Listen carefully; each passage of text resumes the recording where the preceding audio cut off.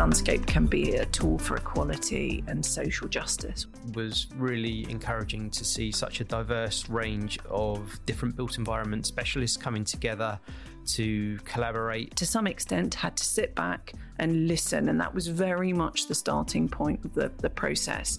We didn't go with an agenda, we didn't go with our initial thoughts, we went with open ears and open faces to try and build those relationships. Landscape architects really do have a leading role to play in the evolution of our cities, looking at how we can future-proof our places, streets and spaces. What we wanted to create was vibrancy, enhanced animation, a longer period of use extending into evening hours. We saw this as an opportunity to, rather than just put back what was there, look at how we could evolve the brief and improve the site. I think it's up to us to continue to build the profile of the landscape architect as a discipline. You're listening to Talking Landscape, the podcast which explores the big issues in placemaking, nature and the environment through conversations with leading landscape architects and practitioners. I'm your host, Paul Lincoln, editor of Landscape, the journal on which this podcast is based.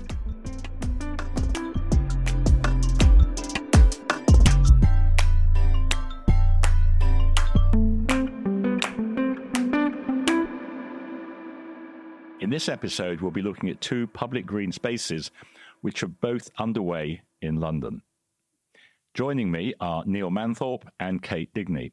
Neil leads the Atkins London Landscape and Urban Design Studio, which has just won planning permission from the City of London Corporation to upgrade and introduce biodiversity gains in the second part of the High Walkway, which runs around the Barbican Centre and the Barbican Estate. Kate is head of landscape at Levitt Bernstein, where she heads sustainable design across a range of projects.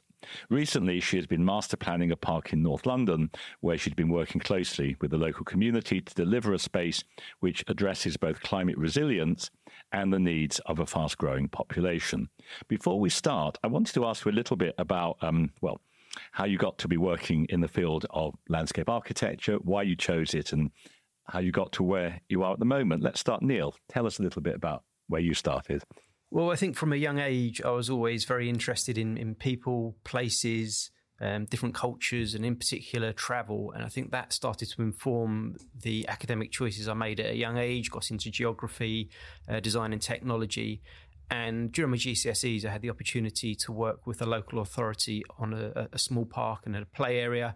And that really sparked my early interest in landscape architecture, and took that on to university, went to Sheffield, which is a fantastic city, a fantastic course, studied landscape design with planning, and would really recommend that to anyone looking at a career in places in the external environment. Brilliant, thank you. So, Kate, tell us a little bit about where you started. I won't take you back to 1981, Paul, but my family background, my granddad was a blacksmith, my mum was a self-taught maker, and I was a very creative child, also very interested in the outdoor environment.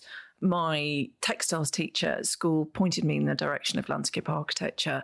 Her sister was a landscape architect working for Norwich City Council, and I was packed off to go and do some work experience there.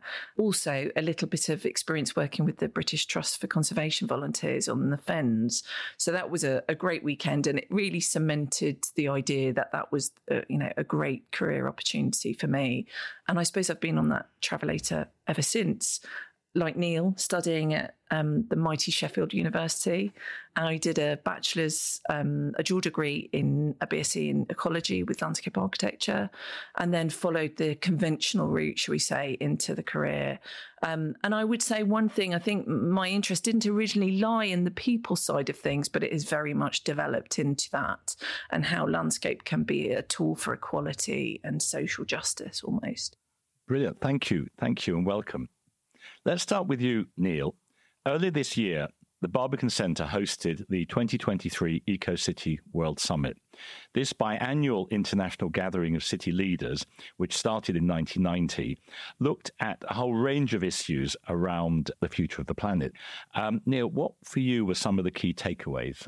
Well, I think firstly, it's fantastic that the industry are running events like this. It was really encouraging to see such a diverse range of different built environment specialists coming together to collaborate. And I think some of the messages that I took away were the step changes in policy that are allowing us to more readily design in a more sustainable way. And I think it was interesting to sort of note that whilst we can do this with new builds and new projects, I think one of the key messages for me is around how we can look after what we already have, how we can look to and explore retrofitting existing sites. One thing that really surprised me about the summit was the lack of a consensus amongst speakers as to the role of built environment practitioners in effecting real change when it comes to sustainability and the greener future of our cities. If I can take one example that I wanted to discuss with you, on the one hand, we had figures like the architect Norman Foster calling for more compact cities connected with good public transport based on the continued investment in tall buildings, obviously made of concrete, glass and steel. On the other hand, we had the architect Yasmin Larry calling for a radical shift away from the capitalist modes of production, including the use of cement, steel, concrete and glass. And she was arguing for a fundamental shift in the practice of architecture. So my question to you is, where do you think landscape architects fit into the future of designing green cities?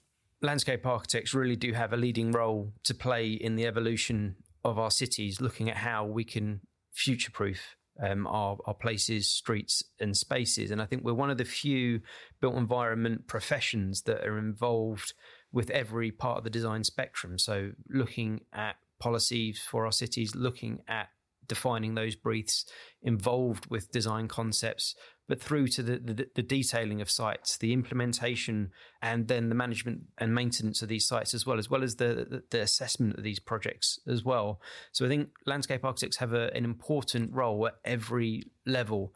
And I think one of the professions that really does look to build in nature-based solutions and sustainable approaches to design. So I think there's a really key role that they can play. At the summit, the topic you talked about and presented was your work on the Barbican Estate, and this is what you also wrote about in the journal. The Barbican Estate and the Arts Centre, one of the most recognisable post-war projects in the country, loved by many, including those who have the opportunity to live there. You are currently working on stage 2 of a project started about a decade ago.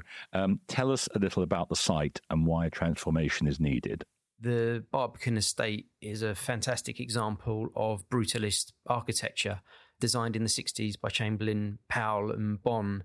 It was a monument to hope in architecture, and I think I'd really encourage people to visit the site because it's a fantastic example of a mixed-use cultural centre with residential dwellings mixed in.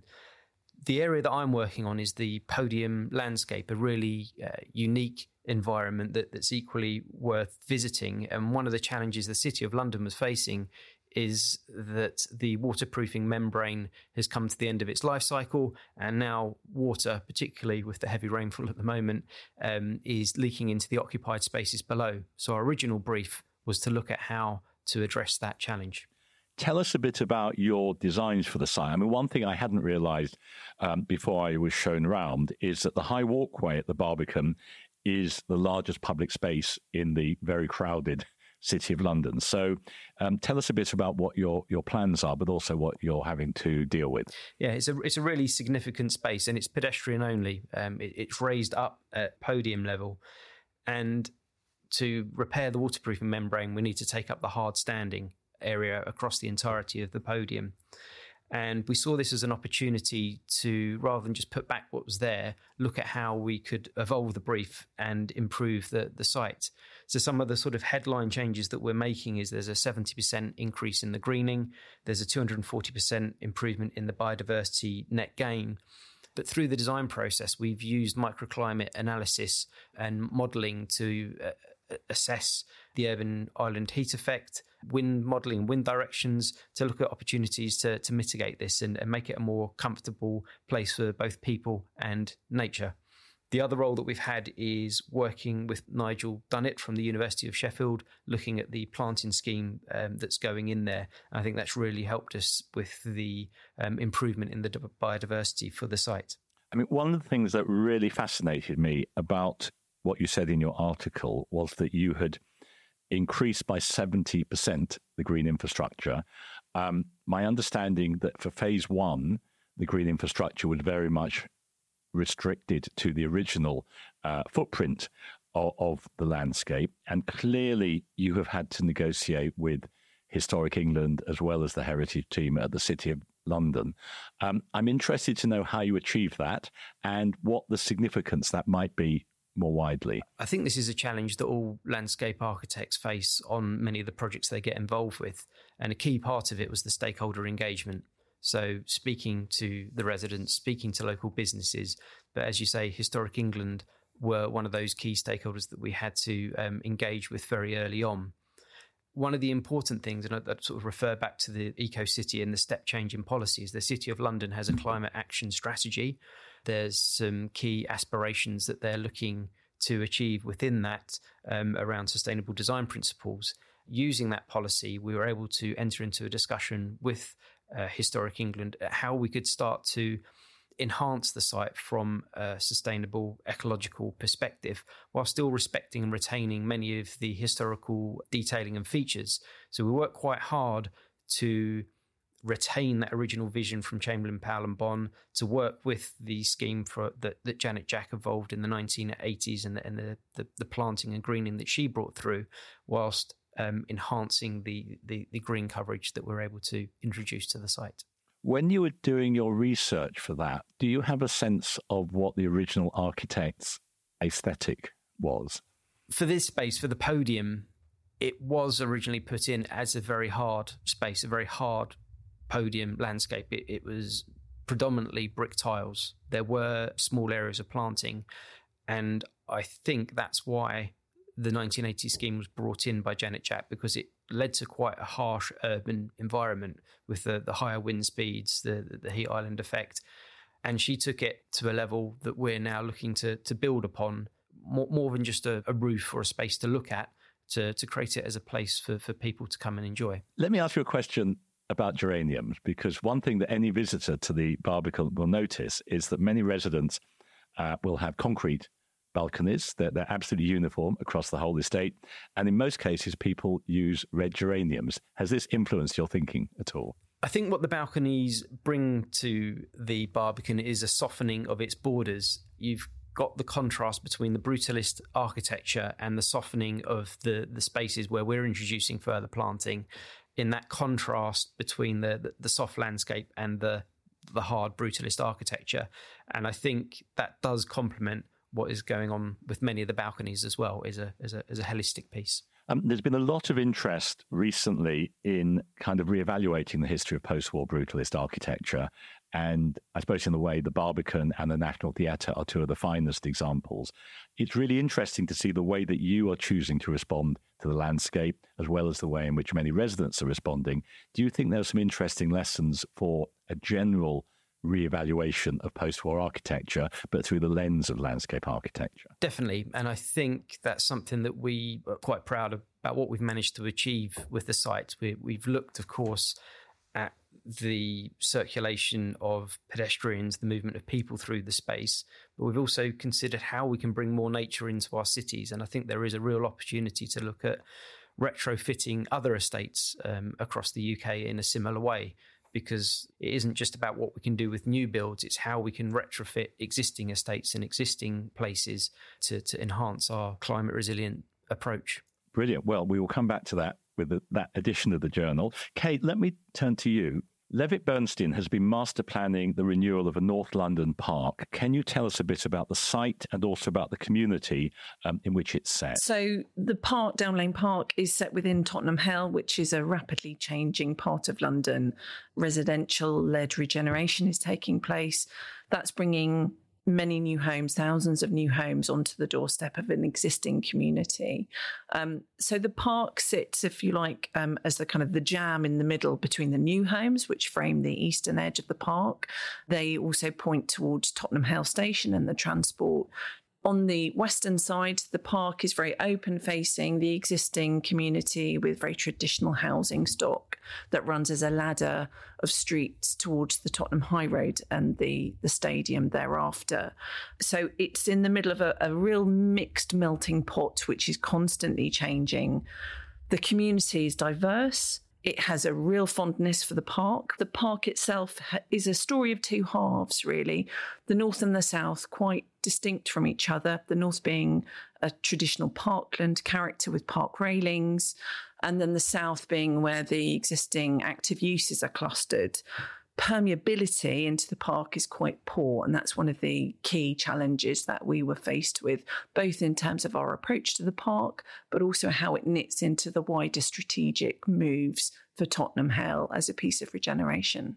Whenever we speak to landscape architects on this show, they always talk about engagement with the local community. And in your article, you specifically talk about your work with the Community Design Group, the CDG. Tell us about the co-design process. The client, which was a double-headed client, Haringey Regen and Haringey Parks, had formulated the Community Design Group just before the start of our involvement on the project.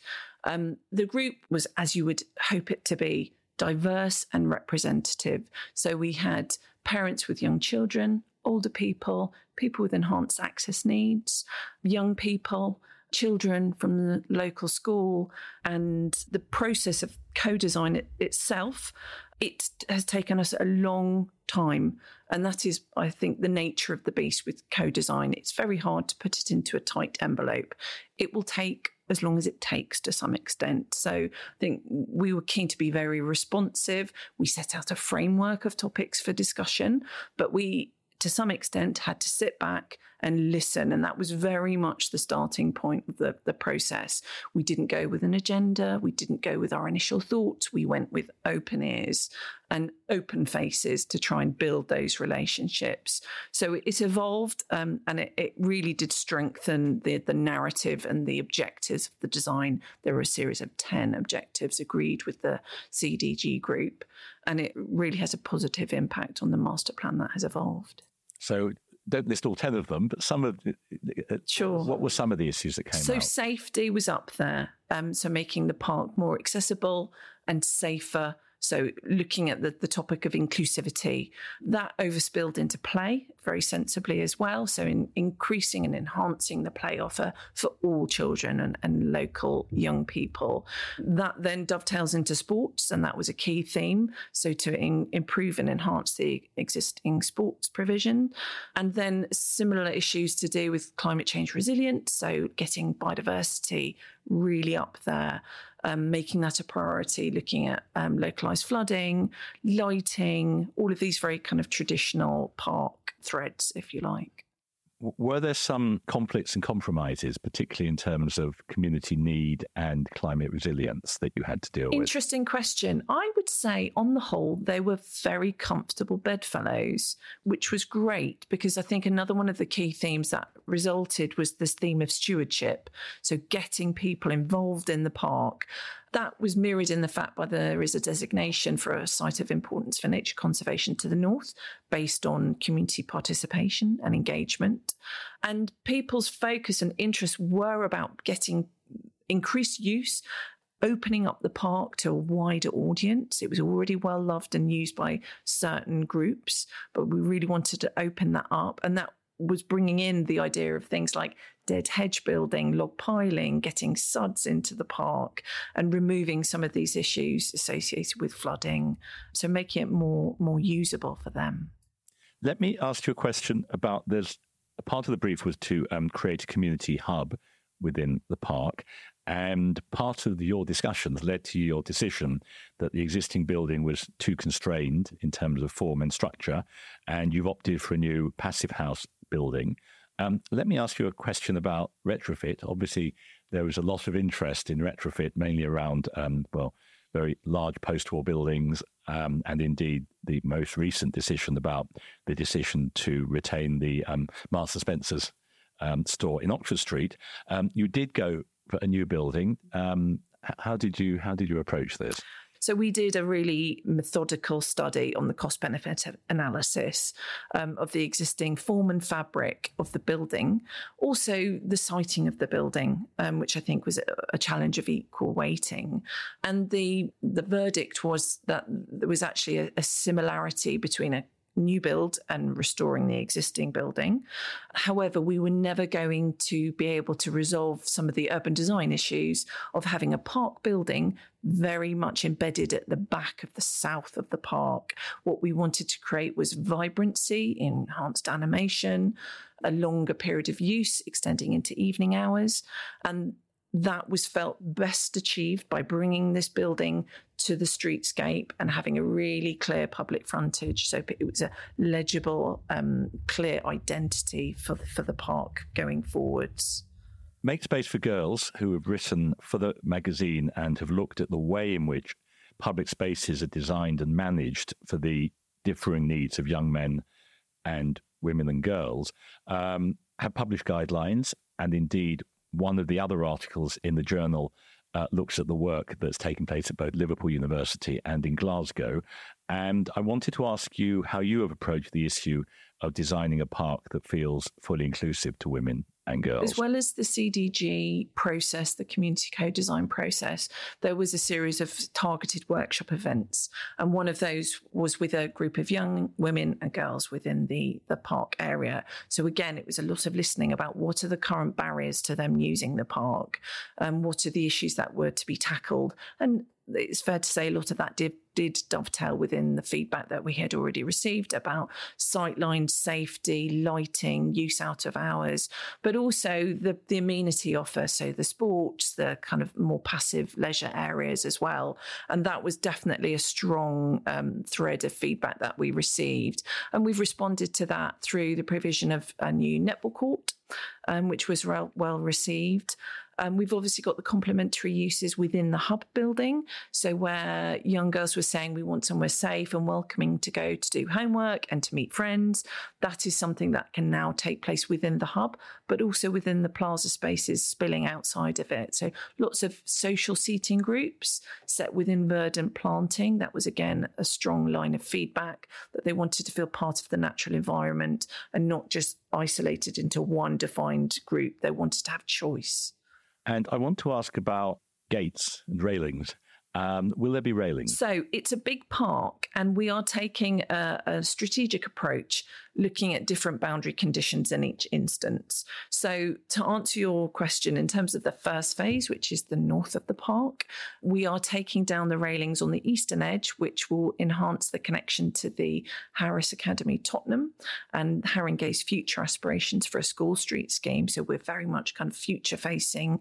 Those railings will be either recycled or repurposed as part of our circular economy strategy, which also, by the way, looks at repurposing steels from the building and using some of the crush materials arising as well. But elsewhere, where we've got active uses which are quite close to some of the existing roads, it felt sensible to maintain the railing and that more traditional park character to give a defined edge so children and parents understand the limitations of where children can go. And in terms of a perception of safety through crossing the park, how have you addressed that? So that's one of the key threads, as you'd expect, of the master plan. In the north of the park, there's an existing diagonal route. It's quite fast. It's quite a commuter route that will be widened to reduce conflict. It will be lit, but with better uniformity than existing. So we avoid this kind of harsh glare of light and then darkness, which is so problematic in terms of sightlines and safety. And then to the south, where we've got the new residential development alongside us, which provides new access points into the park, we will be feeding people up through to the north of the park by these active uses that will extend further into the nighttime. So having really generous, clear sightlines, well lit, trees with clear stems, all those traditional tips and techniques that landscape architects use, we feel it will really lead to an enhancement of safety.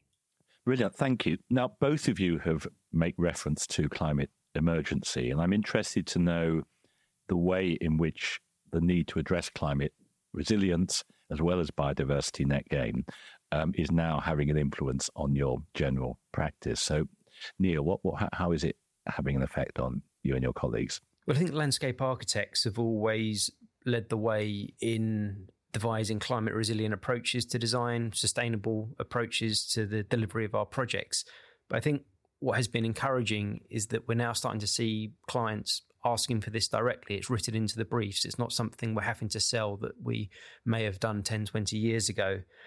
And I think that's also enforced by changes in policy as well, which support that change to agenda in the briefs that are coming out. Where do you think that change is coming from in terms of your relationship with clients, commissioners of work, local authorities? Where do you see that change? I think it's coming from both the top and the bottom. So I think it's coming through policy and client requirements, but it's also being demanded at a community level. People know that these are priorities for them, for their generation, for their future generations.